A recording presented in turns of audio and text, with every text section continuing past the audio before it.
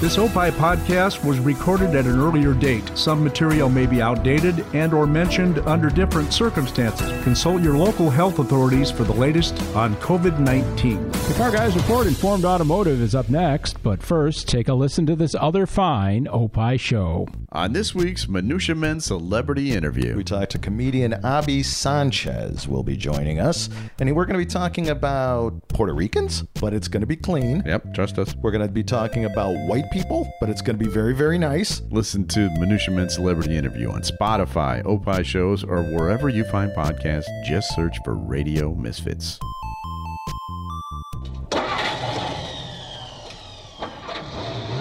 The following is a Tony Lasano podcast and Opie show on the Radio Misfits Podcast Network. This is the Car Guys Report Informed Automotive. Thanks so much for taking us along for the ride. Certainly glad to have you with us. I'm Mark Vernon along with Lou Costable, and this is the Car Guys Report Informed Automotive. Lou, in the last episode, I laid that whopper on you that I was going to be selling the 1992 Corvette. And just in case anyone was wondering, too, about the only unique thing about that car, actually, I learned two things when I was putting the sales info together, that apparently in 1992, that was the lowest sales year for the Corvette since 1962, which is interesting because 92 was the first year that, they put the LT1 in there, and it just had a lot of things going for it. I'm not sure why the sales numbers were that low, 30-year low, but they made a little over 20,000 Vettes that year, and my color is Black Rose Metallic, which is GM's code for purple, and they only made about 1,800 of the C4s in 92 in that color, about 9.2% of total production. So if you're into like weird, rare colors, that's one of the selling points of that vehicle, and it's a nice shade of purple. It has a little bit of maybe reddish in it instead of like a deep. It's not a plum crazy purple, that's for sure. You saw the car, Lou. I don't know what how you would describe the Black Rose Metallic, but I like how you said about 9.2%. Well, 9.2, 9.21. It's just an approximation. That's awesome. But I did say that I was going to let the cat out of the bag. Actually, and you might like this, Lou, I've never owned a Dodge before. I've never owned any Mopar vehicle, actually. And for some crazy reason, have gotten recently very interested in Dodge Challengers. It was reintroduced about 10 years ago. One of the first retro design, modern muscle cars, I guess is to say. It comes in a lot of different flavors. The car's been refined somewhat over the 10 years, and I'm looking at the 392 Scat Pack model. And let's go back a second. Yeah. It's fine that you've never owned you keep your cars for a long time, so a lot of people love their brand. What converted you over to be interested? Nothing converted me. For some reason, and it gets back to the things that I was talking about with the C4 that, I just did the heater core and blah, blah, blah. And here I'm looking for a late model, like actually 2019 or even maybe a new one, just because of the fact that there is something about getting a new car with a warranty that you don't have to worry about, dropping money on. And I like the idea that, this car represents a good value because obviously its competitors are Mustangs and Camaros. The Mustang actually just does nothing for me. I considered the Camaro, but the Challenger is actually the best value of those three cars, I think. And it's a well-equipped car. It's got a great, I'm looking, call me an old man again, I'm looking at just the automatic, but it's got that great ZF 8-speed automatic, which is ubiquitous everywhere, but it's a great transmission. The 392 naturally aspirated engine. It's a 6.2 liter, 475 horsepower. I mean, it's a brute of a car. And the reviews I've read seem to say that it's a big car. People say it's not exactly highly maneuverable in some respects. The Camaro is probably a better track car. I don't track it. I don't drag it. I just want to kind of a truly modern muscle car for a change. And, maybe in another week or two I'll be off this kick, but I've actually been on it now for a few weeks and been looking pretty heavily into, what is out there and what I could maybe work numbers wise. So nothing is set in stone yet, but it's something that I've definitely been considering. And, I know you've had a good experience with your Viper, even though the Viper and the Challenger are completely different animals. But it's just something that that I'm interested in. And again, we like to say this on the program. How many Challengers, modern Challengers, do you have on the channel, Louis? You probably have a Hellcat and a Demon, I would assume, right? I do have a Hellcat. I do have a Demon. Let me though. I want to jump into your Challenger enjoyment here. So, poke a hole in my balloon, why don't you? No. Actually, quite the opposite. The Challenger versus a Mustang. I've been in a couple Camaros, but I'll use just those two. Sure. The Mustang clearly is. And I'm saying this from an age standpoint, if you're looking for something that is louder, a little more, tightly fitted around your body, that's going to be the Mustang. Oh, yeah. The Challenger, on the other hand, here's the thing that surprised me with every Challenger I've been in. The ride quality is comfortable. The sound deadening in the thing, even if it's a Hellcat, is not that bad. Mm-hmm. I mean, if you drive a Hellcat at normal, you're not stepping on it trying to, do your quarter-mile time. But if you're just driving it through the tolls and going on the ramps and driving it in the neighborhood, it's more civilized. It's not just civilized. It's actually quiet. No, I want a loud car. And let me define quiet. All right. So it's all relative. I mean, anytime you got a big honking V8 under the hood, it's going to make some noise. Well, yeah. So, but I'm just saying that those are the things that surprised me about it. Meaning, I expected, okay, I'm getting in a Hellcat. Holy cow! It's 707 horsepower. I mean, this is going to be, raucous and loud and all of this. And I was, and like a 392, like you're talking about. That's probably going to be a very enjoyable, drivable car that you can go nice long distances and enjoy yourself with. So I think for what you just said that you're interested in, and especially since you're selling the Popo Corvette, I think the things that you don't like about the Corvette, trying to get out of it and stuff like that. It would be answered with the Challenger for sure. The Mustang still, you're not doing gymnastics to get out of a Mustang, but it's not a Challenger. I mean, the Challenger is going to have the big door and the get out. It's going to feel very comfortable, and your seats are up high. And it's kind of like the old man's muscle car. Yeah. But, the one thing, and this doesn't bother me, but, people, the one overwhelming thing that I've read in a lot of reviews is they just say it's a big car. It's wide and it's, kind of high and stuff. But that doesn't bother me. I mean, it's substantial, which is fine. I like something that's got some, some weight to it. And I just think it's, it could be a really fun car.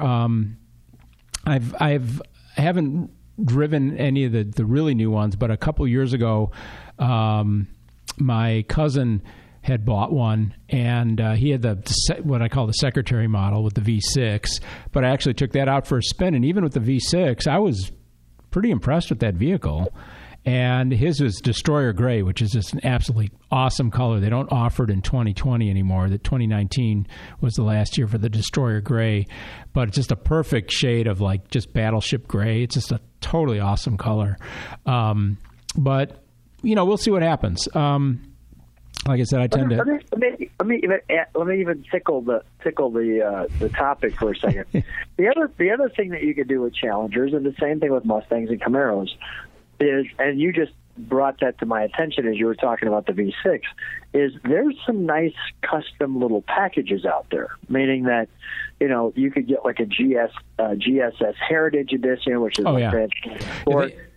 so there's some uniqueness if you choose to have it, rather than just V6 looks nice.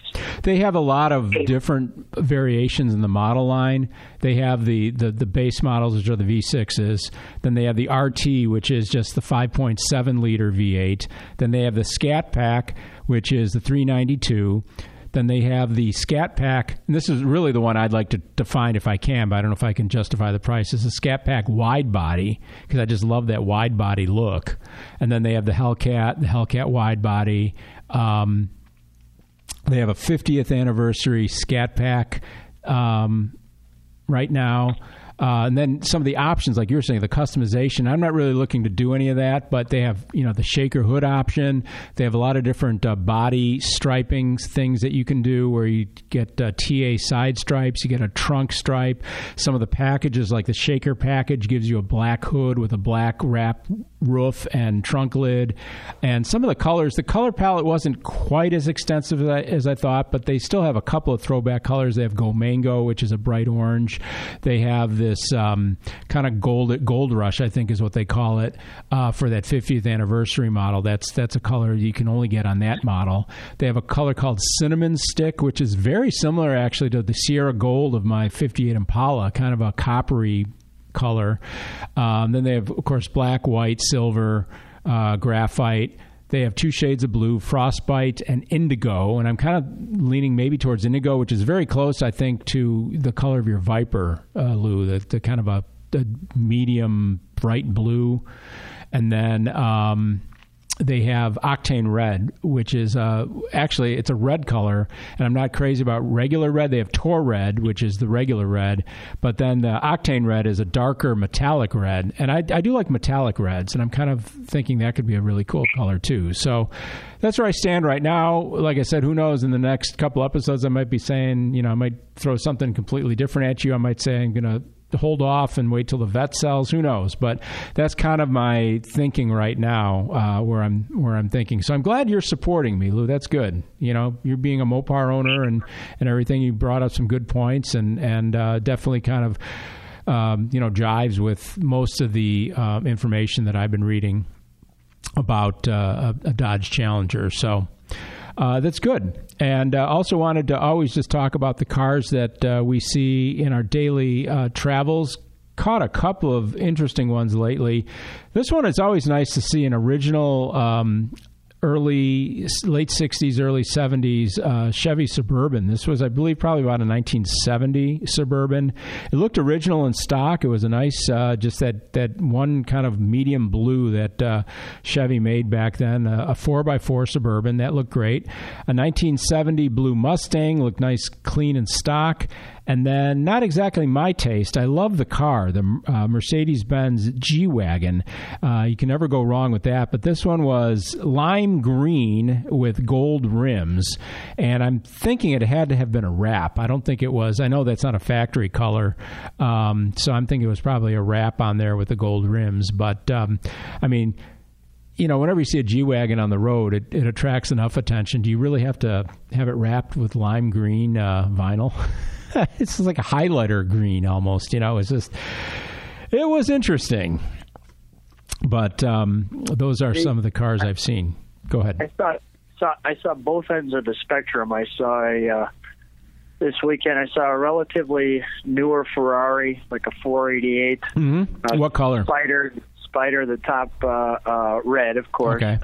And you know what? Come to think of it, I saw a red one, and I saw the red one did not have the convertible top, but the convertible top was actually a black one. Okay. And then running through town was a 57 Chevy 4-door, and kind of that very not lime green like you're talking about, but a very light, almost faded looking green coming down the street. Okay. That was kind of interesting. And driven by, could you tell who was driving the 57? Was it? You know what? I was actually counting the doors. I was looking at as it was going by me. And just so you know, ladies and gentlemen, Lou is a two-door guy like me. So. Yeah. So I as I went past it, I was counting the doors and thinking, that would be one I wouldn't get. Yeah. Yeah, I know that feeling. I'm a two-door guy too. Two-door hardtops as much as possible, and if it's not a hardtop, it still has to have two doors. because the price goes up when the doors go down. That's basically what they always say. But anyway, if you like what you're hearing on the Car Guys Report Informed Automotive, and we certainly hope that you do, you can check us out on Spotify. Go to oppishows.com. That's OPPIH shows.com. You can also find us online at radiomisfits.com. You can follow us at Car Guys Report. Let me start again. Car Guys Podcast on Twitter, of course, email. And, we say it now like 6 times an episode, and I think it's finally getting drilled into Lou's head. CarGuysReport at hotmail.com is our email address. And, Lou, one of the casualties of our lifestyle thanks to the pandemic has been basically we're devoid of car shows this summer, and we're trying to figure out what to do. Maybe it's a good time to plan ahead with car shows and things like that. And I came across this a while back online, and it came from Hot Rod Magazine. And I just thought it was interesting because they're just saying 10 ways to put on a great hot rod car show. But I think most of what they said here transcends to any kind of car show. It doesn't have to be just specifically hot rods. Back in my radio career, just a couple of years ago, I actually put a proposal together for having our radio station, because I thought it'd be a good idea, having our radio station sponsor a car show. And it was very similar to the information that was presented in this article. And I just wanted to run by some of the things, and you can, I know you go to a ton of car shows, you go to the big ones too, like Carlisle and things like that, and you can chime in whenever you want to see if you agree or disagree with these items. But some of the things they talk about, secrets, not really secrets, but just things you really have to consider when you're putting on a car show. And first is organization, and that's the biggest one for me.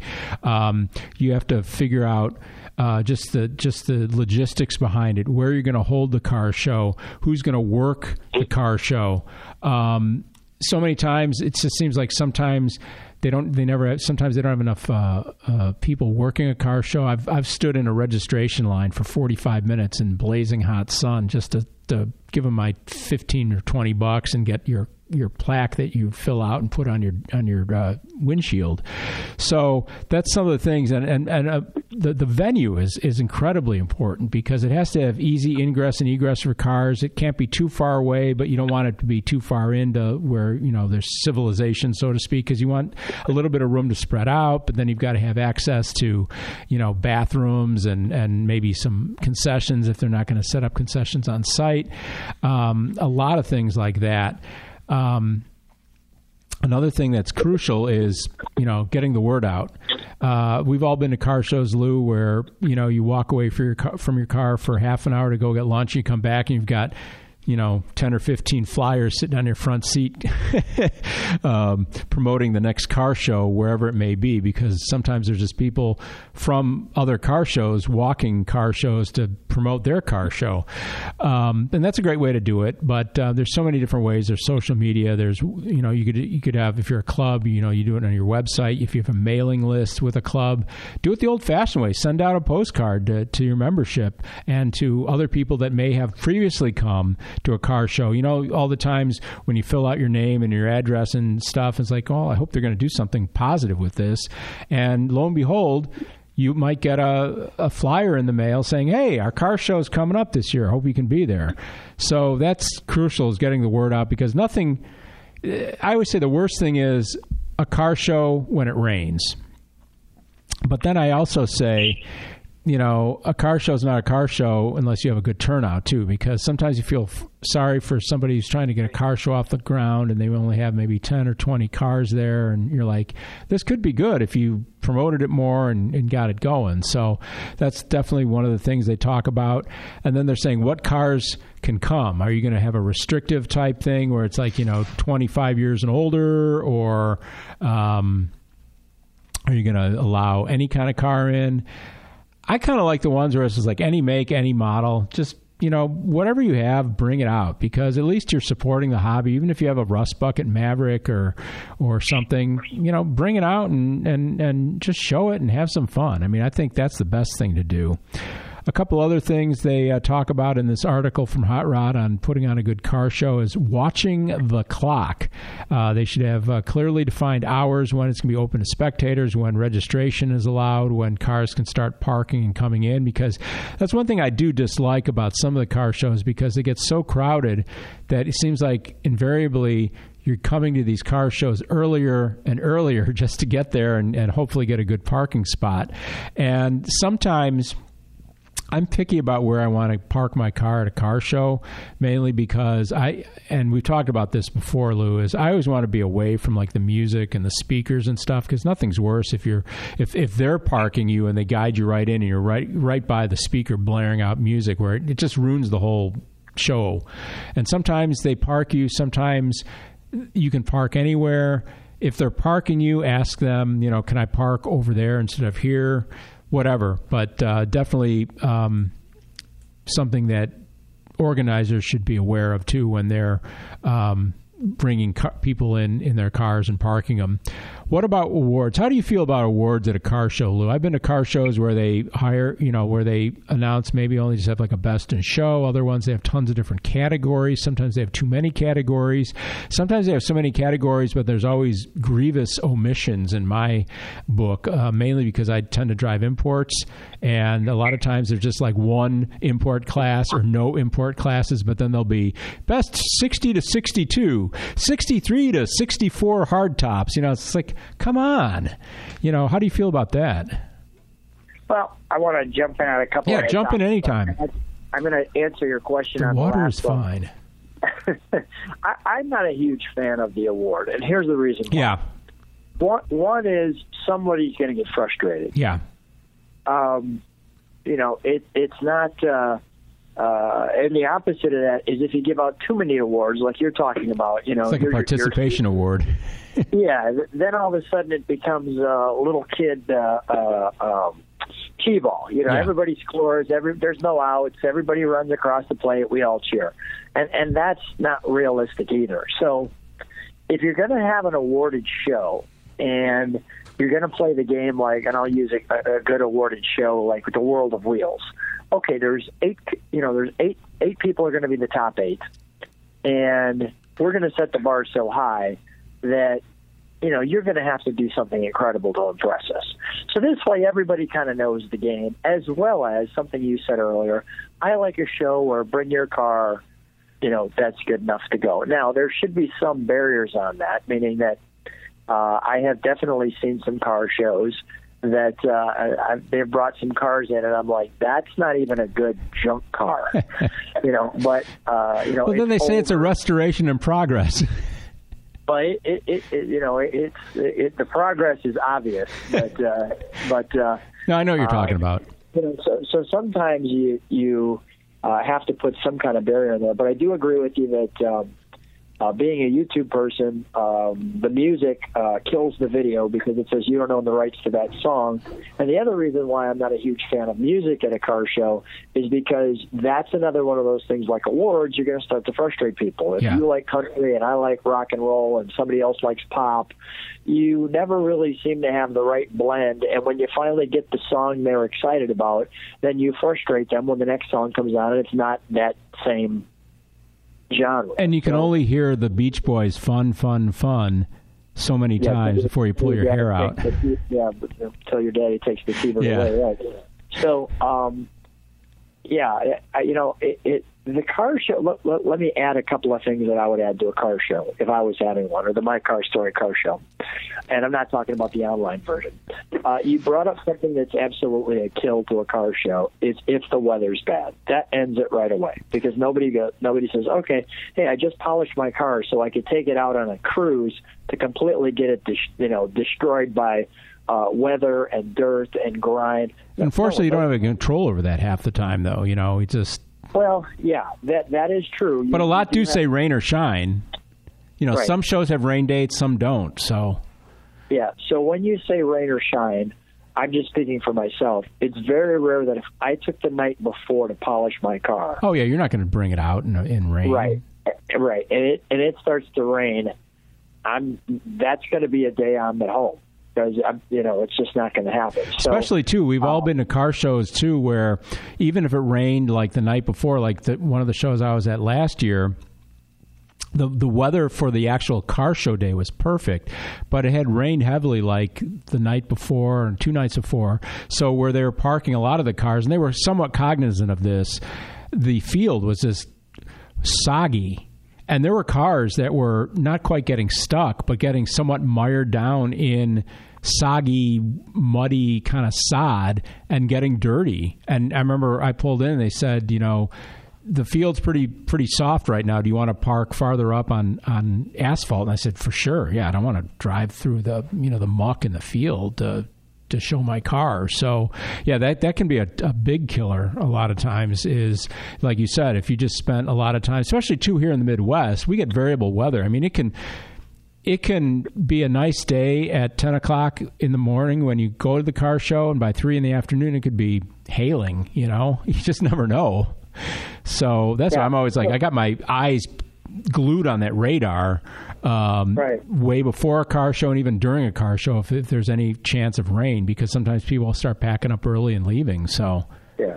So to sum it up and to stay in the glass half full, if it's a nice day, you can somewhat schedule that by trying to get a show in June or July or August or September in Illinois. Obviously, in other parts of the country, you might have better weather and it's a little easier to plan. But there's some of the pieces right there.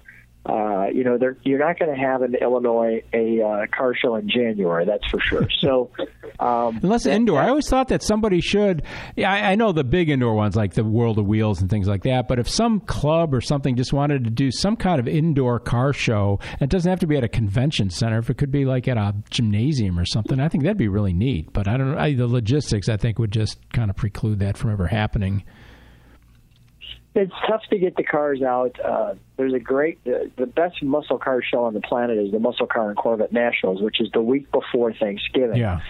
And sadly, there's been a few times that show is on, and it's quote-unquote driving day before the show starts, and they're bringing in either trailered cars or actual cars that are on the road going there, and it snowed.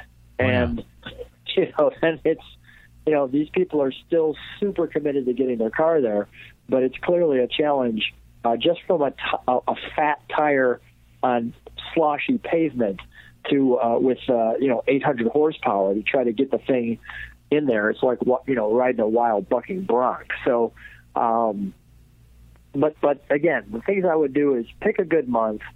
If you pick the right venue, with a parking lot rather than a lawn, that's a good idea.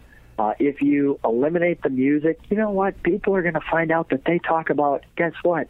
Cars. I know. I always think that you don't go to a car show for the music. You go for the cars and for the camaraderie.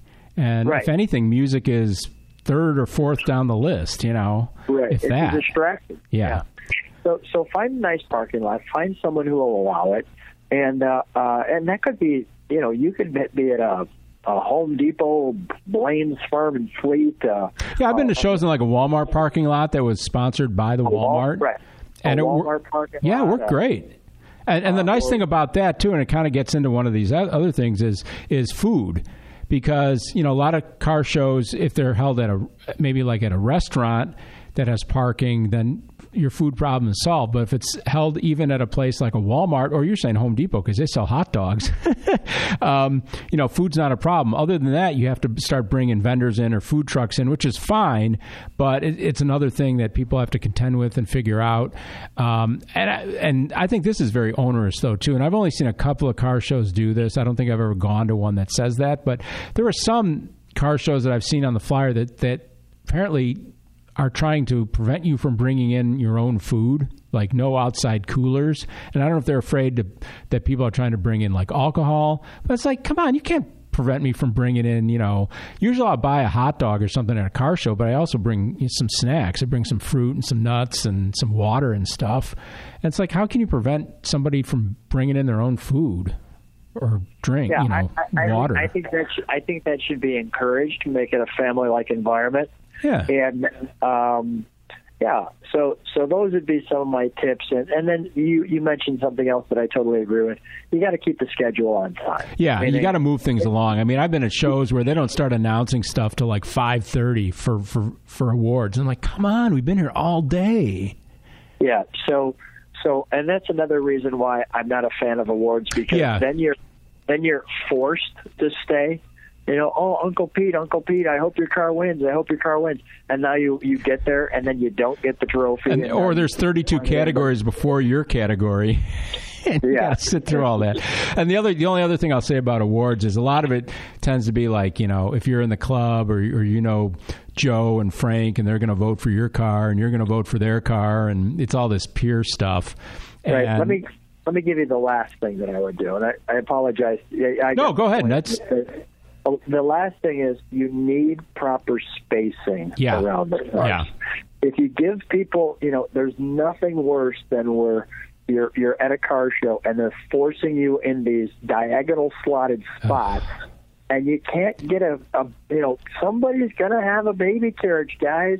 So you got to make sure you got room on both sides. Well, even just opening your doors. You know, I mean, your Viper has pretty big doors on it. My Pontiac, my Firebird has enormous doors on it. And I know you're looking at it from the standpoint of when you would shoot a video, but you need room to maneuver around a car, too, to look at it and shoot it. But I totally agree with you, yeah. Have the most ideal spacing, if they have enough space, is one car, empty spot, one car, empty spot. That's perfect. Because then you have tons of space around every car. No one's going to be. You don't have to worry about anyone ramming into your car, like you said, with a stroller or whatever. And sometimes they just don't have the space to do that. But that is a very crucial thing, and I totally agree with you on that.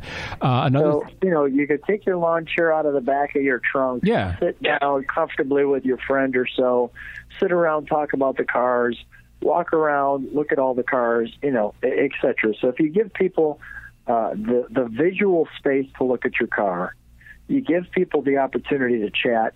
You set up a time that's not. By the way, you don't do it as an all-day show. No, be done by 3 o'clock. People today just don't have that kind of time. No, you're right. So if it's a 9 o'clock show, even if you ended at noon, that's fine. You gave people 3 hours. They had the mental bandwidth to know what the time frames were, and I've seen. Let me give you some ones that I really like. There's they call them cars and coffee. Yeah, that's the ideal. You get in around 7. Give it enough space to move around. You don't have to have music. There's no trophies. People now have the second half of their day to do what they need to do at home, whether it's mow the lawn or garden or take the kids somewhere or go to the museum or do whatever you're going to do or go to the sporting event. You haven't killed the whole day. You've got your car fix in. That's the most important thing. I feel I got my cars in. No, it is totally. And you know, for us car guys, I'm going to use this term. It's car sex. We go, we have our jollies, we calm down, and now we can go through the rest of our weekend normally. But if you wreck that, you know, which is, you know, it's all day, and all of a sudden, what should be our car sex is supposed to be fun, and now you turn it into it's a work. Chore. Yeah, it is. Yeah, and then it you know, the last, and here's the summary. The cherry on the sundae is it has to be 3 letters. F-U-N.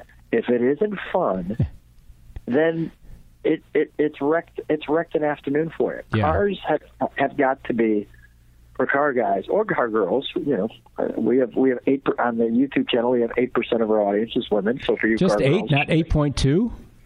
It's 8. Yeah, it's great. So for our car girls, you know, they enjoy that too. You know, they get the chance to get that in. So it needs to just be enjoyable. I'll overall, I mean, I'll just run through the last couple of things they're talking about it on the hot rod list here on how to put on a good car show.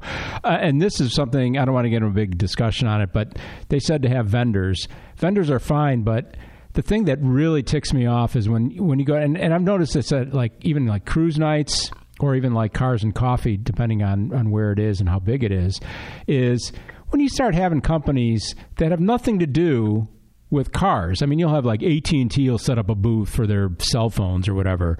Sure, you might have an insurance booth, like the local State Farm agent might come out and have a booth. But then you have like chiropractic companies, and you'll have, pellet stoves and just all kinds of weird stuff. And I'm like, that has nothing to do with car shows. So why are you here? You're taking up space in the parking lot or wherever.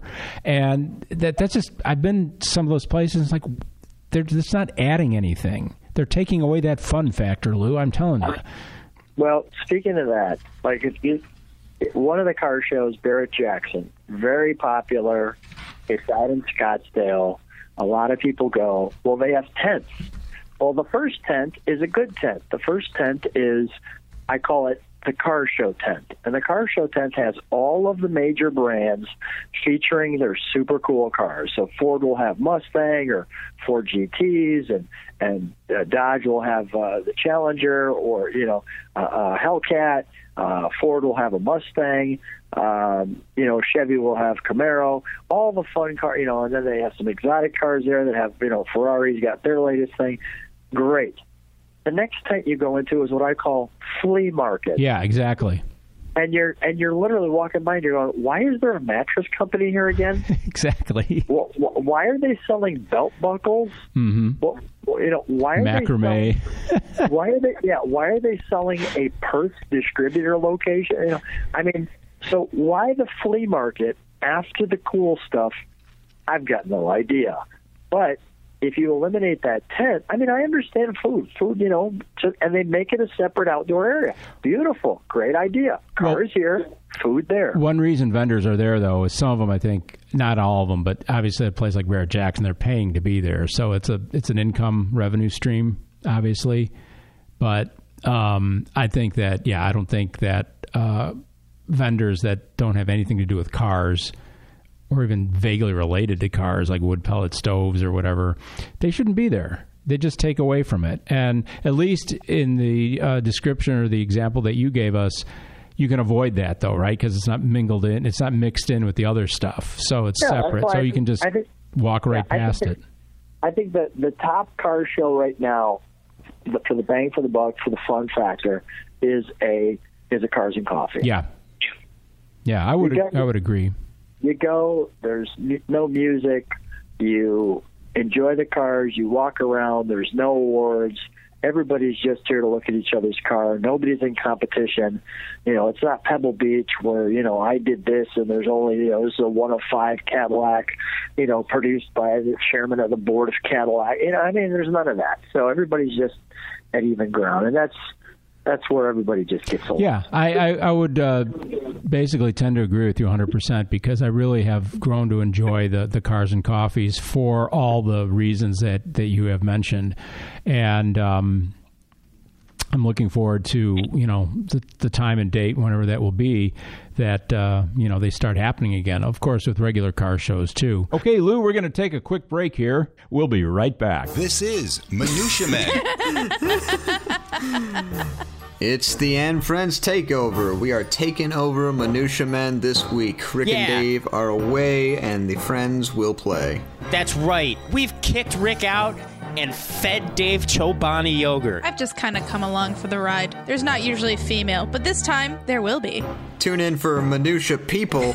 So listen to Ann Friends Taking Over Minutia Men on Spotify, opishows.com, or wherever you find podcasts. Just search for Radio Misfits. I'm Howard Sudbury. And I'm Steve Baskerville. On the next Back to You, storytelling about old stars, old songs, a lot of lyrics, and a lot of this and that. I don't want to grab the young folks. It should. It'll grab somebody. On the next Back to You. Back to You with Howard Sudbury and Steve Baskerville. Listen to Back to You on Spotify, opishows.com, or wherever you find podcasts. Just search for Radio Misfits. And we're back. A couple other items on this list was one about music, and like we already talked about that. I would say no, or very minimal. And then this is another one, too, that I can kind of go back and forth on. car show fun and games, whether you're having a pinstriping demonstration or games for the kids or valve cover races, things like that. Yes and no. I mean, when I used to do go to the Orphan Car Show here in the Chicago area that ended about 5 years ago, they ran it for 25 years. That was a really cool show because it was for orphan cars, very loose definition of an orphan. It was held for many years. It was held on private property, so they could do whatever they want. And they just really made it like a party atmosphere because they had grills going, they had free beer, free pop, they had games for the kids, they had goodie bags. It was just a lot of fun. And I think games for the kids fit into an atmosphere like that. But if you're just doing something to kind of like, well, here's our car show, and well, if you brought your kids and they're not in your cars, here's cornhole they can play in the corner or whatever. So I go back and forth on that. And then like pinstriping demonstrations and things like that, I don't need to see that at a car show. I'll get my fill when I go to the body shop and talk to my body and fender guy about whatever. And then, of course, we already talked about this is, you need to have good bathrooms, whether it's a porta potty or whatever, but hopefully the cleaner, the better, and easily accessible so you don't have to walk like 2 miles to get to the John, right? Are you there? Yeah, I'm here. Obviously a bathroom's helpful. I mean, that's at some points critical, right? Well, even a Cars and Coffee. I mean, you drink enough of coffee at a Cars and Coffee, and you're going to have to lighten up before you go home. So, sure, yeah. But anyway, just I thought that most of the stuff they really did hit all the points, though, pretty much in that article, and I was glad to see it. And hopefully, if people are planning a car show or whatever, or looking to make their car show better, they should definitely consider some of those points, because I think they were very salient things to bring up and to discuss, as we just did here on the Car Guys Report. I also wanted to very quickly go over something that I found from Consumer Reports. I don't really tend to pay that much attention to Consumer Reports, just because I'm the kind of person that kind of decides what I want, and I do my own research and things like that. But there are a lot of people that depend on a place like Consumer Reports to say, oh, well, you should really do this or you should really do that, which is fine, because there's not everyone is into cars like we are. And especially with this topic, something we've covered here and there before on the Car Guys Report, Lou, and it's a lot to do with a lot of the features that are available on cars these days. And this is must-have, what Consumer Reports feels are must-have safety features on cars these days, and one of them is automatic emergency braking. I don't know if I agree with that. That's where if something comes out in front of your car, the car will actually apply the brakes on its own. And it's funny because I watched the show Motor Week. I've been watching that for years, and they show how they test the automatic braking, and they have kind of like an inflatable like car rear end that just it's a big balloon or big cushion at the end of the track, and they approach this thing at whatever, like 30 miles an hour, and the car detects it and puts on the brakes. But every time you see the video, you see the guy that's in the car, and he's not applying the brakes, but you see him clench up on the steering wheel because it's just a natural reaction, because you don't think the car is going to stop in time, but it does. And to me, that would be really disconcerting to have that feeling, because it's just a natural reaction. I don't think you would really ever get used to the car just slamming on brakes on its own and hopefully not hitting anything. But forward collision warning, again, that kind of goes along with automatic emergency braking. Blind spot warning and alert, again, we've talked about that. Consumer Reports thinks it's important, but to me it's annoying. You see that light come on in the mirror, even when you're in the car that next to the car that's detecting you see that light come on, and whatever happened to the old shoulder check? I still do that. That's what we learned in driver's ed. You do the old shoulder check before you change lanes, or to see if somebody's in your blind spot, or have your mirrors adjusted properly, and you'll probably see most of it. But my biggest complaint, and I don't want to get up on a soapbox here, is the fact that all these supposed safety features, I think, are diminishing people's capacities as drivers, because they'll think, oh, well, I don't have to pay attention because my car will stop automatically, or my car will tell me if there's something in the lane next to me, so I don't have to look. I just go. And I think a lot of it is false, hopes, because it's becoming obvious that all these safety features don't always work the way they should, and always don't prevent real accidents either. And I think a lot of it is the people just thinking the car is going to handle it, and they don't have to worry about it anymore. And that's why I liked, like with the Challenger, looking at the packages that you can get. One of them is it's like a driver technology package, and it's got the crap like the blind spot warning. Like, I don't want any of that, so I'm not going to get it. But I'm going to jump in. We're dumbing down the driver. We are, exactly. But there's a reason for that, and I'll give you a perfect example. So I'm with my 15-year-old son who has his driver's ed license now, so he's not eligible yet to get his driver's license, but he is eligible to be in the driver's seat if I'm sitting in the passenger seat. Mm-hmm. But here's my point. So we're watching The Last Dance, and you're thinking, so what does The Last Dance with Michael Jordan and the Bulls have to do with driving, is the topic we're talking about? So Michael Jordan shoots his very last shot as a Chicago Bull against Utah, and he drains the shot, and he has this kind of pose, and the shot is at 5.6 seconds, I believe it is. Maybe it's 6.6 seconds. But the point is, then they show the famous shot is actually behind. It's 5.6 seconds to be very specific. They show the shot from a distance, and they show the reaction of the crowd. Mm-hmm.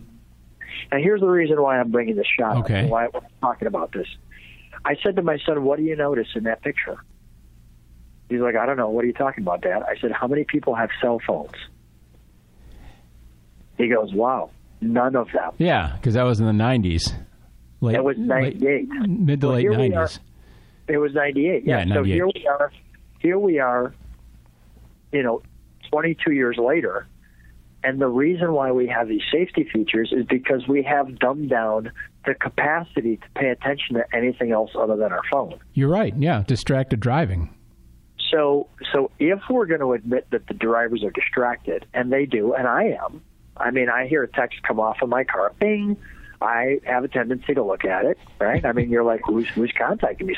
Something must be urgent. Oh, my gosh, I heard a bing. Well, you called me on the way to the Car Guys Report warehouse today. You said, I'm ready to go. And I said, well, I'm not there yet. So, yeah, hands-free, of course, but still, yeah, I know what you're saying. So now we're able to, and let's use that as an example. In 98, you still had cell phones, but not as many as you do now. And it wasn't looked upon where it is now. I mean, if you're the age of 30 or below, you don't know of pretty much not of having a cell phone in your hand since you were, you started to drive. Yeah. So we've got to put some safety features in place. I'll call it to help us help us. Well, of course, you're looking at this from the perspective of a parent too, which I cannot do because I don't have kids, and you do. So it's good to see the perspective that you're coming at this from, and it makes sense. Yeah, I guess.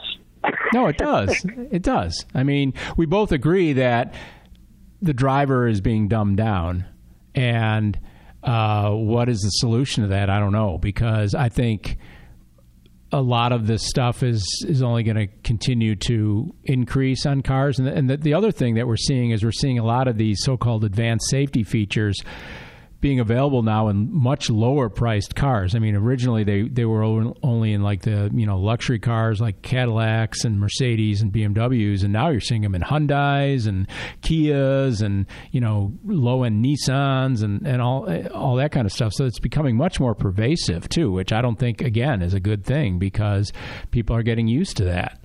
But well, I've been saying this for years. What is a luxury on some cars becomes a necessity 10 years later. Oh, yeah, for sure. I remember on my wife's Jaguar, which is actually now 10 years old, there was this little light between the two, I'll call them push-button feature lights on your roof, that was this little, like, baby LED. Yeah. That it was so dim that but at night it illuminates your center console. Exactly. Yeah. Just in such a nice, glorious way that it doesn't distract. Now that's on every car. Yeah. But I know what you're saying, because when I bought my Infiniti almost 10 years ago, it had the same thing. And I'm like, what the heck is that? And then at night, bam, it's there. And I'm like, that's cool. Yeah, exactly. So, for example, my wife's car has the hand warmer for the steering wheel. Oh, yeah. Heated wheels. Awesome. You know, and now you have fans in the seats to cool your rear end when it's hot out. You know, because holy crap, that leather could be hot.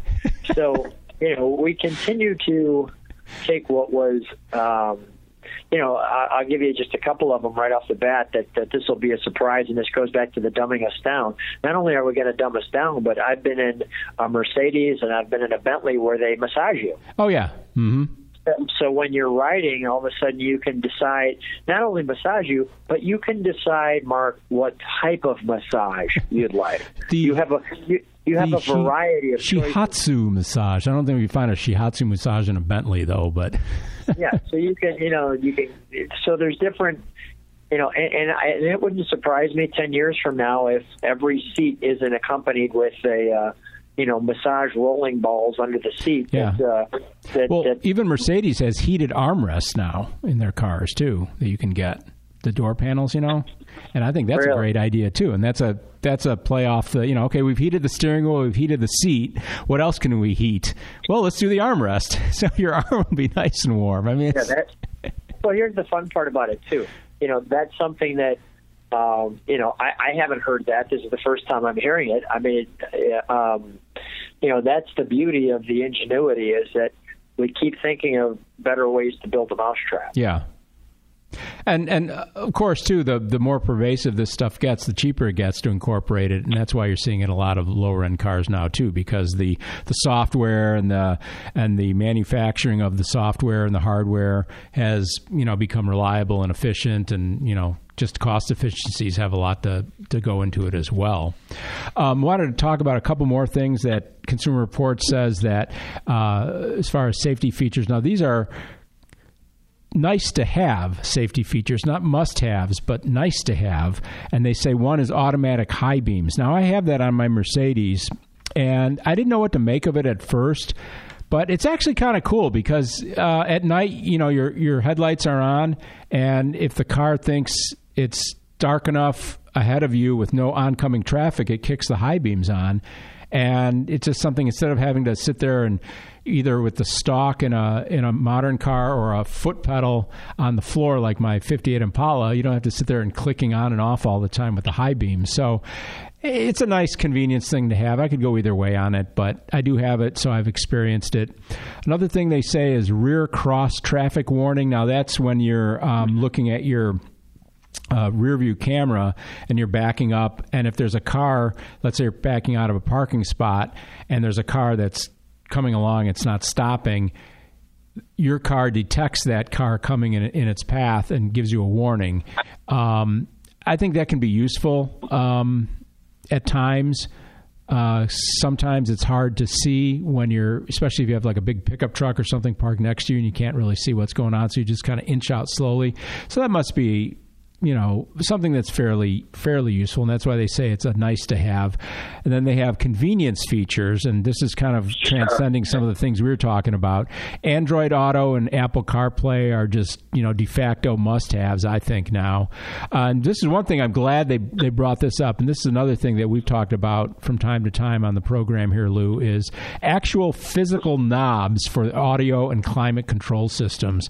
And I think that is very, very important because... And a lot of times you don't have the choice, though. Your car either comes with a totally integrated HVAC system and an audio system where it may or may not have knobs, but you don't have there's not a checklist on the option list like, knobs for radio. Oh, yeah, I'll take that.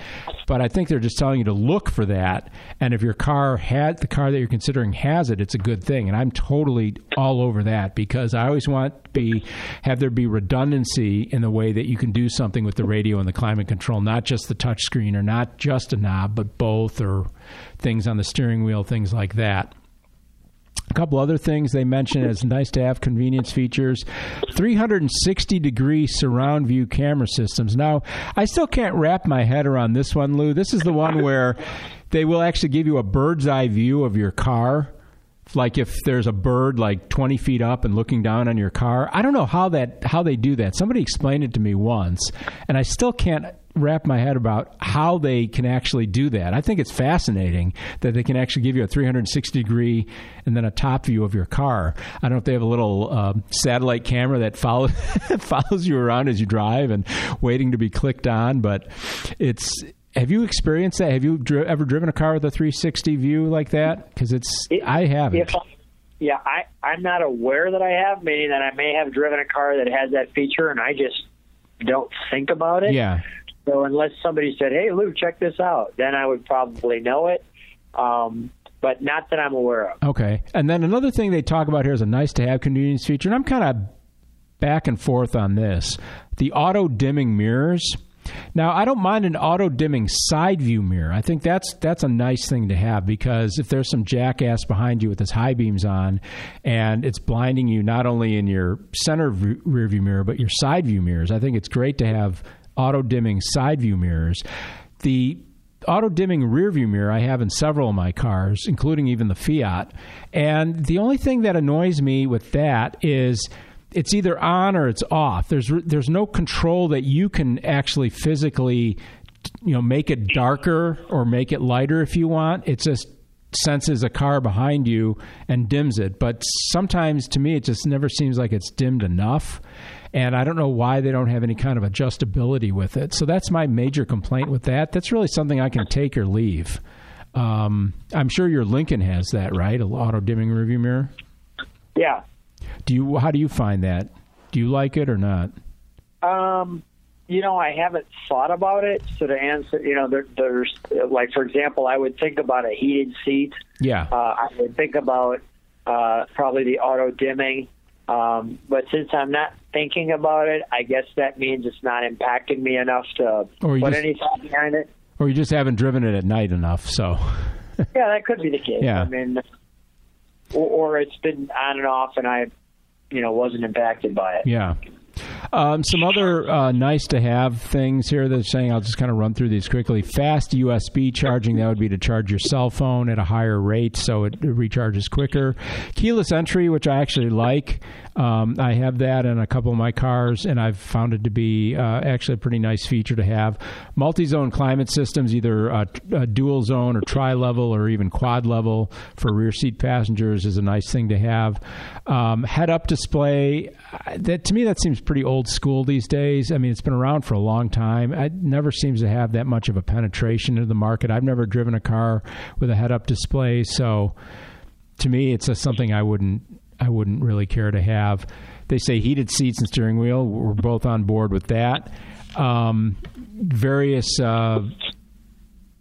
different adjustments for your power seat. They say height adjustable lumbar, which would be moving your lumbar support up or down vertically so you can kind of hit the sweet spot. A Wi-Fi hotspot, I don't know. A wireless charging pad, I think that could be a neat thing because you don't have to plug anything in. And where's your phone usually in the car? It's either in your pocket or laying down on the console somewhere. So if you can lay it down and charge while you drive, I think that's a good thing. And then real quick, there's a couple things that they talk about features to skip. Since we're performance-oriented drivers who wouldn't necessarily agree with what Consumer Reports says here, they say a feature to skip would be a bigger wheel and lower profile tires. That's just because most people are going to be hitting potholes and curbs and bending their rims and finding out new rims, how much? $1,500? I didn't know that. So I can see why they say that. Built-in nav systems, actually, that's kind of going by the wayside because everybody uses Google Maps these days on their phone. One thing they did say that they think is not worth the money, and this is interesting because it's a safety feature, is lane keeping assist, and I'm glad that they're coming out against that. That's that annoying feature that if you start to drift into the next lane or across the center line, your car will either give you an audible warning, or it'll vibrate your seat, or it'll vibrate your steering wheel. It's just like, forget it. It's just really, really annoying. Rear entertainment units, that would be just for like DVDs or something for the kids in the back part of the seat. So again, if they have their phone, they're probably streaming something as you drive anyway. So including the Car Guys Report. That's the beauty of podcasting. You can stream us and listen to us while you drive your car. But Lou, of course, your insight to some of those items is definitely well taken and appreciated, because you are very insightful from time to time, and I do appreciate your knowledge, your depth of knowledge, I guess is what I'm saying. Well, thank you, Mark. We're at the point in the program where we want to talk about a car that was recently bought or sold online or somewhere else. This one, again, it comes from, don't want to sound like a broken record, but Bring a Trailer. And this is an example of the kind of really neat cars that pop up on this website. And this is one, Lou, that I don't think you've ever seen. If you have one of these on your website, I will be uber impressed.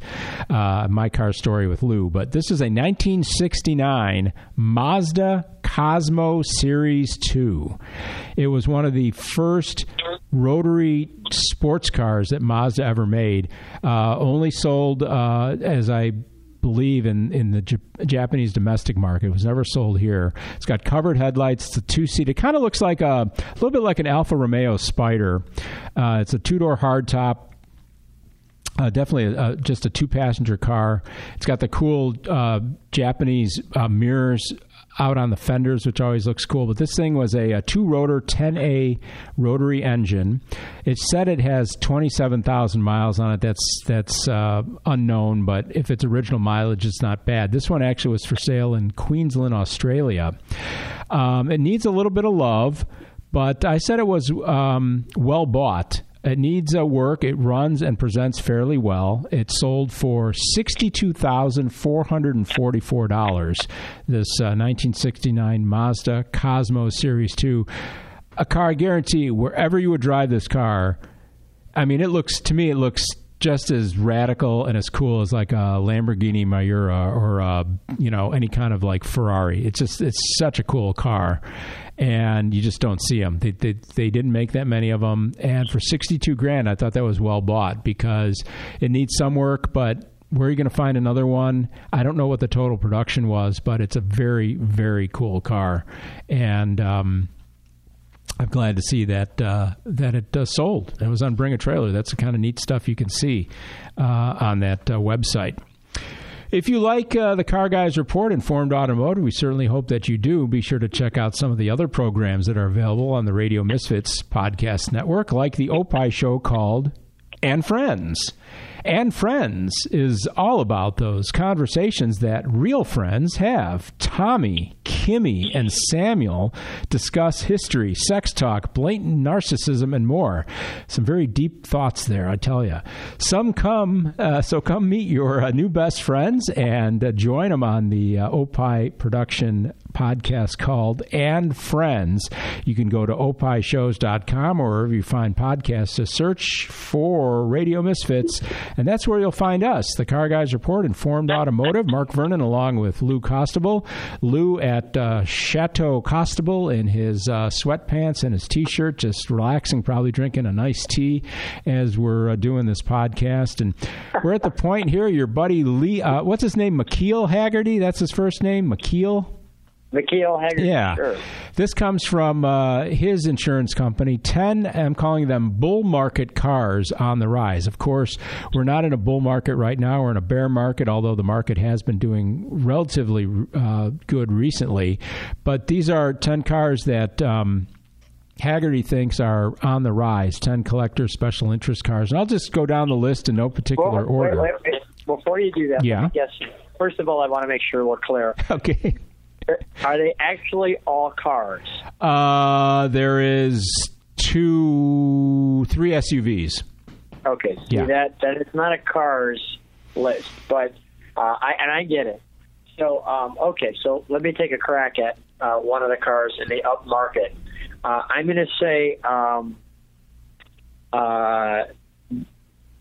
79 through 95 Mustangs. Not on this list, no. Okay. Let me go with 70s Trans Ams. I think they're already on the rise, so they're not on this list. They've already risen. Okay, so go ahead. This is a little bit of everything in here. It's got some Asian, some European, some American, and some SUVs. One that I agree with, definitely, and I've seen these prices going up, is the 70 to 76 Porsche 914, especially if the 914 6s, which were in the first year, 1970. Those have always commanded a premium in value, and they've gone six-figure cars these days. But just a run-of-the-mill 914, I agree with as a car on the rise. You can still find a pretty nice one in the maybe $15,000 range, but you have to be careful because they do tend to be rust buckets. But the mechanicals are VW, so not a big expense there, but they're fuel injected, and there's some peculiarities that you have to deal with those. The 1970 through 1995 Land Rover Range Rover. Now we're talking about the original one, not the one with the spare tire on the hood, but the kind of the original Range Rovers before they got super luxury. But they've definitely picked up in collector interest lately. I've definitely seen that. A quirky car, Lou, remember the Honda CRX, that little diminutive two-door that Honda made? The CRX? I'm running it through my head. They were made from 88 through 91, so only had about a 3-year production run, and they were a very small two-seat car. I'm trying to think if it had any kind of at the time any contemporary competition. The back hatch had a window in the back of it. So well, you're thinking of that. Well, there was the Honda Del Sol. I think that's what you're thinking of. The Honda Del Sol kind of was almost looked like a Porsche 914. It had kind of that squared off look with a target top, I think, but it had the window you're talking about. The CRX was a little 3-door hatchback, but it was small, very short wheelbase, almost like a modern version of the old Honda 600. Okay. Yeah, very small. They only made them, like I said, for 4 years, so that's why probably they're on the list, because there are not that many of them that's hung around and people are getting interested in them. The Acura Type R Integra, I can see that being a car that has had some interest for a while, and apparently it's becoming more. The Type R, especially because that was the performance-oriented version. The BMW Z3M Roadster from 1998 to 2002. That was one of the first Z3s that came out. Now this is one that you've probably forgotten all about, Lou, because I even forgot about this until I read it again. In 1990 through 1995, Volkswagen made a car called the... Do you remember? Jetta. No. Jetta? The Corrado. Okay. It was kind of a modern interpretation of the old Scirocco, if you remember that, from the late 70s, early 80s, or mid-70s, actually. But the VW Corrado was a supercharged car. It was not really funky looking, but it just never set the world on fire. Again, I don't know how many of those are around, so that's probably one reason it's on the list. A couple more SUVs, the 1984 through 2001 Jeep Cherokee. And this one I totally agree with. We've covered a Bring a Trailer sale, I think, or a Hemming sale on this one before. 1971 through 1980 International Harvester Scout. I totally agree with that. Scouts are neat cars, or neat SUVs. Definitely picking up in collector value. I think the one that we highlighted on a previous edition of the Car Guys Report sold for something like $30,000 or $40,000. So they can definitely command some decent money if they're in good shape. 1999 through 05 Ferrari 360s. And I saved the best for the last, Lou. 1996 through 02 Viper GTSs. Nice. So Lou's like, oh, well, okay. There we go. See, honey? You're going to go to your wife? See? I knew this was a good investment. It's moving up.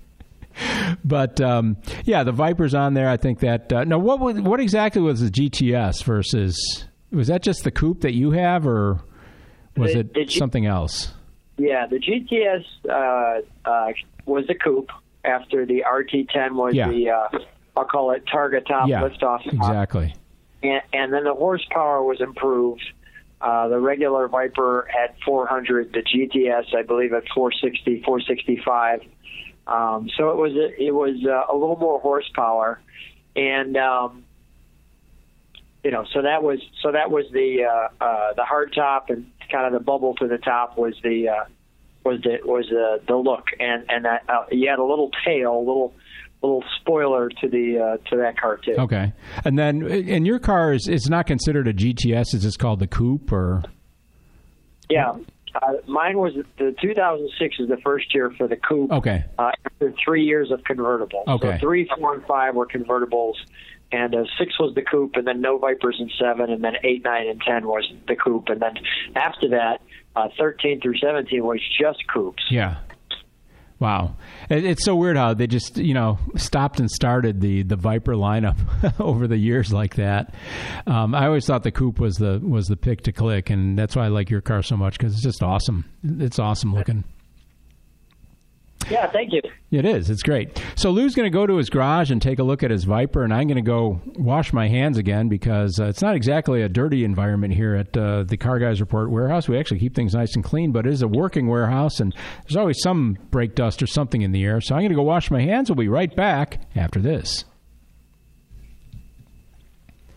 And we're back here on the Car Guys Report, Informed Automotive. Mark Vernon along with Lou Costabile, and I always ask you a lot of questions, Lou, because you're just the kind of guy I want to ask questions about. How are you with Legos?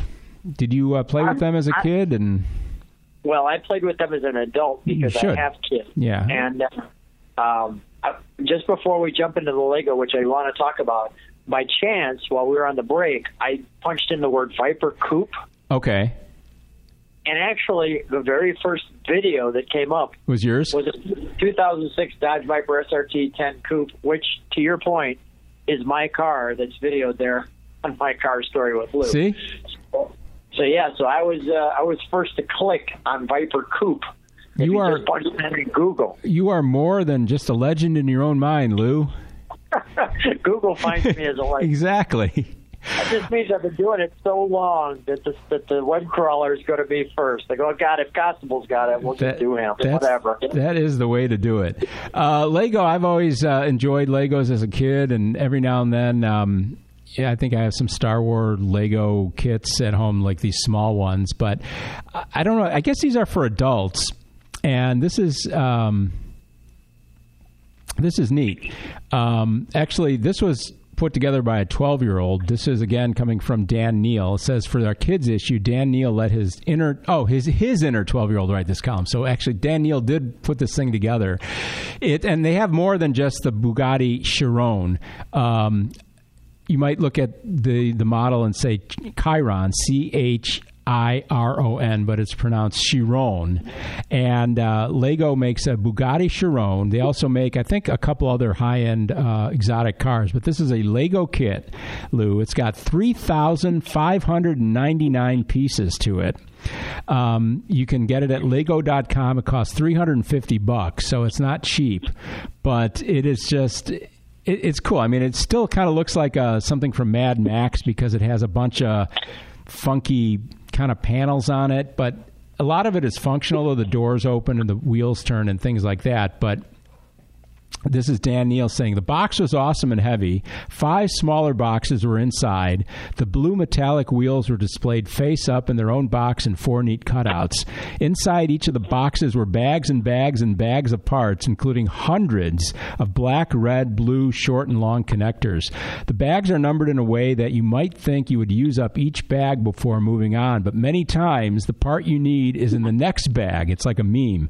The instruction manual, get this, is broken up into into 2 books covering 970 steps, a total of 620 pages of illustrations to put this Bugatti Chiron Lego model together. He says, McNeil says, he got off to a good start but slowed down once I came to the gearbox, which was the first thing. He says he spent 2 hours on Saturday pulling apart a huge hunk of stuff he had just put together to replace a wrong-sized piece. You know those tests they give you at school to judge spatial reasoning? I think they call it where you have to be able to turn something over and over in your imagination. That's the thing about these Technic kits. That's what they're called, Lego Technic, Technik. And I guess that's why they're so fun. He said in the end, he got it built. It took him 4 days. And at the end, he had to dig into his trash bag of old Legos because I was missing 4 stupid little connectors. How can they let that happen? But now, I have to admit, I'm glad I finished it. 3,599 parts for this Bugatti Chiron, or Chiron, as it's correctly pronounced. I think it's pretty cool, Lou. $350 is a little bit on the high end, but I got to hand it to not only to Lego for making something like this, but think about just the engineering that went in to make this kit. You know. Yeah, I have 2 reactions. One is while you were talking about how many pages and how many boxes, my arms were folded and my head was in my hands because I have a 24-year-old and a 15-year-old, and you just brought back all the memories of the Christmases that I spent hours upon hours of putting together Legos to build whatever it was that we got for Christmas and birthday. And for $350, although that is expensive, it seems like for a chunk of plastic. You're absolutely right. When you think about the level of design and time and effort that these people had to put this thing together, that is almost like a massive discount to have $350. Yeah, it only comes out to 10 cents a piece of the 3,599 pieces of Lego there. So if you look at it from that standpoint, it's pretty affordable. Well, if you think about what your lawyer makes an hour, okay, and now you're talking $350 for a Lego set. So for 1 hour of lawyer time, you get an entire Lego set that's going to have tons of enjoyment versus potentially tons of pain that you have to pay a lawyer fee. So my point is, when you put things in certain perspective and the amount of time that it took. Now, here's the only problem with that. Once you're done with the Lego, well, you're done with the Lego, and you want no one to touch it or breathe on it or get close to it. And you put stanchions around it, and you basically get into a martial arts stance because you want no one to get near it, because you're afraid that they're going to drop it off the dining room table straight onto the dining room floor. Yeah. You're entirely right there, but that's why it is kind of an adult thing. And I know that I had read that during the lockdown, and the times that we're in now, where a lot of people are spending a lot of time at home, that sales of car model kits have actually gone way up. And it's one of the things that people are rediscovering, like baking bread and just some more of the simpler times. And this is, I think, the perfect kind of pandemic exercise that people could really get into, is buying something like this and having the joy and frustration of putting it together. But I mean, this thing is so detailed. It says here that each cylinder in the engine on this Lego model has its own block, its own piston, its own conrod, its crankshaft, and they're all different colors. And it's got gears and sprockets and just everything. It's just amazing. I mean, the detail, like we said, the detail and the engineering that just went in to produce this thing is just stunning. And plus, you could say, like, hey, I have a Bugatti Chiron now. That only costs $350 instead of the $2.5 million or whatever the thing costs in real life.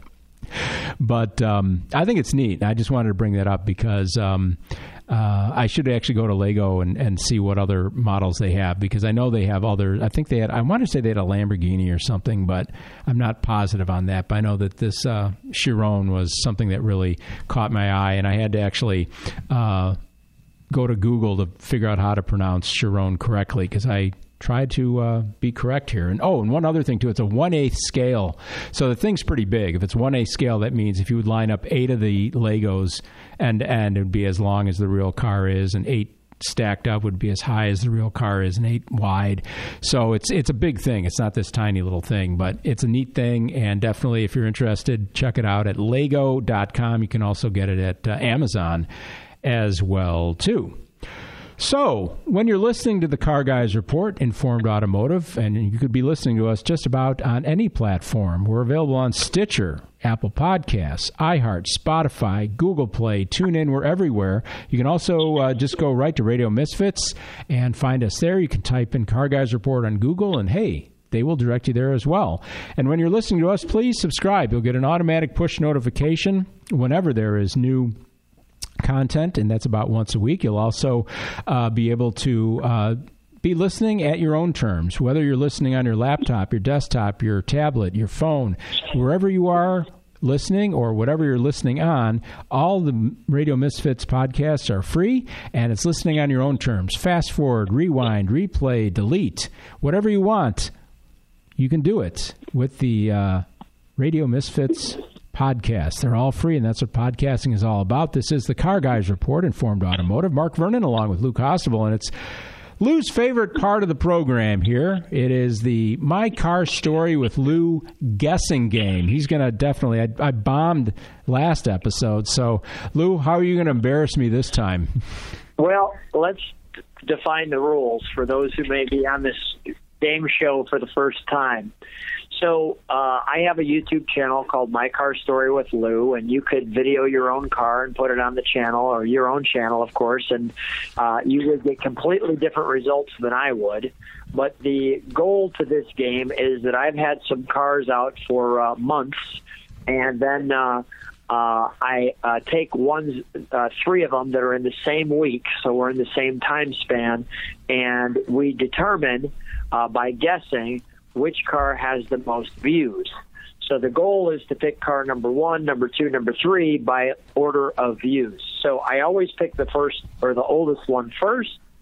So these 3 cars that are coming up this time, we're starting with a 1954 Packard Caribbean convertible, black and white. And the pink, I think it was black, white, and pink, I thought were the one of, or maybe that's the later Caribbeans were with that tritone, but that's an awesome car. 1954 Packard Caribbean convertible in black and white. Yep. Number 2, a 1971 Pontiac GTO hardtop coupe in gold with the 455 HO engine sound. Okay. And all of these have engine sounds. The last one, though, does include a ride. The 1972, and you talked about it earlier, a Porsche 914 with 18,000 original miles and engine sound you ride. What color? It is gray. Interesting. So we have a 1954 Packard Caribbean convertible. Remember, these are all by age of cars. The oldest is the first. A 1971 Pontiac GTO hardtop coupe in gold with a 455 HO engine. And a 1972 Porsche 914 with 18,000 original miles. And this episode as well, I will share that these are 2,000 views apart apiece. Oh, so wow. A pretty good spread. This isn't a close one where it's neck and neck. I'm going to go with the gold GTO, number 1, the Caribbean Packard, number 2, and the 914, number 3. Ding, ding, ding, ding, ding, ding. All 3. I did it. All 3. Awesome. The winner, Mark Vernon. Cool. Nailing the topic. There. See, he still knows what's up sometimes. There you go. So the GTO had 7,759 views. The Packard Caribbean had 5,046. And the Porsche had 3,021. Wow. Cool. Yeah, views. So nicely done. The GTO was first. The Packard was second. And the Porsche came in third. I think partly the GTO just because of the color, maybe. You know, it's a pretty bright, cool muscle car color. And GTOs are just cool, though. The the 71's a little unique, and here's the reason why. When you think of GTO, generally you think of 60s GTO. You think of the Coke bottle shape, or you think of the hideaway headlights, the Chevelle kind of looking body style GTO. Yeah. So when you see a 71 and the grille has this, I'll call it screen-like face to it, where it's in chrome and it's crossed like a chain link fence. Along with some hood scoops on top. The uniqueness of it and the fact that it screams the letters GTO on that grille do tend to catch your attention, because you're like, not only is it a GTO, but it's like, I don't see many GTOs like that. Yeah. Then again, you don't see many 54 Packard Caribbean either. No, those are, getting towards the last gasp of Packard, and those are really they're gorgeous cars, massive, well built, and truly classic. So I'm glad I got them all. So when do I get my award, my trophy? Well, your trophy is all just a pat on the back and good old attaboy, right? Yeah, but the other thing I do want to mention regarding that Packard, so I've been told, is that the Packard hood on a Caribbean has like this lead lining, because it has like this little hood scoop to it. Mm-hmm.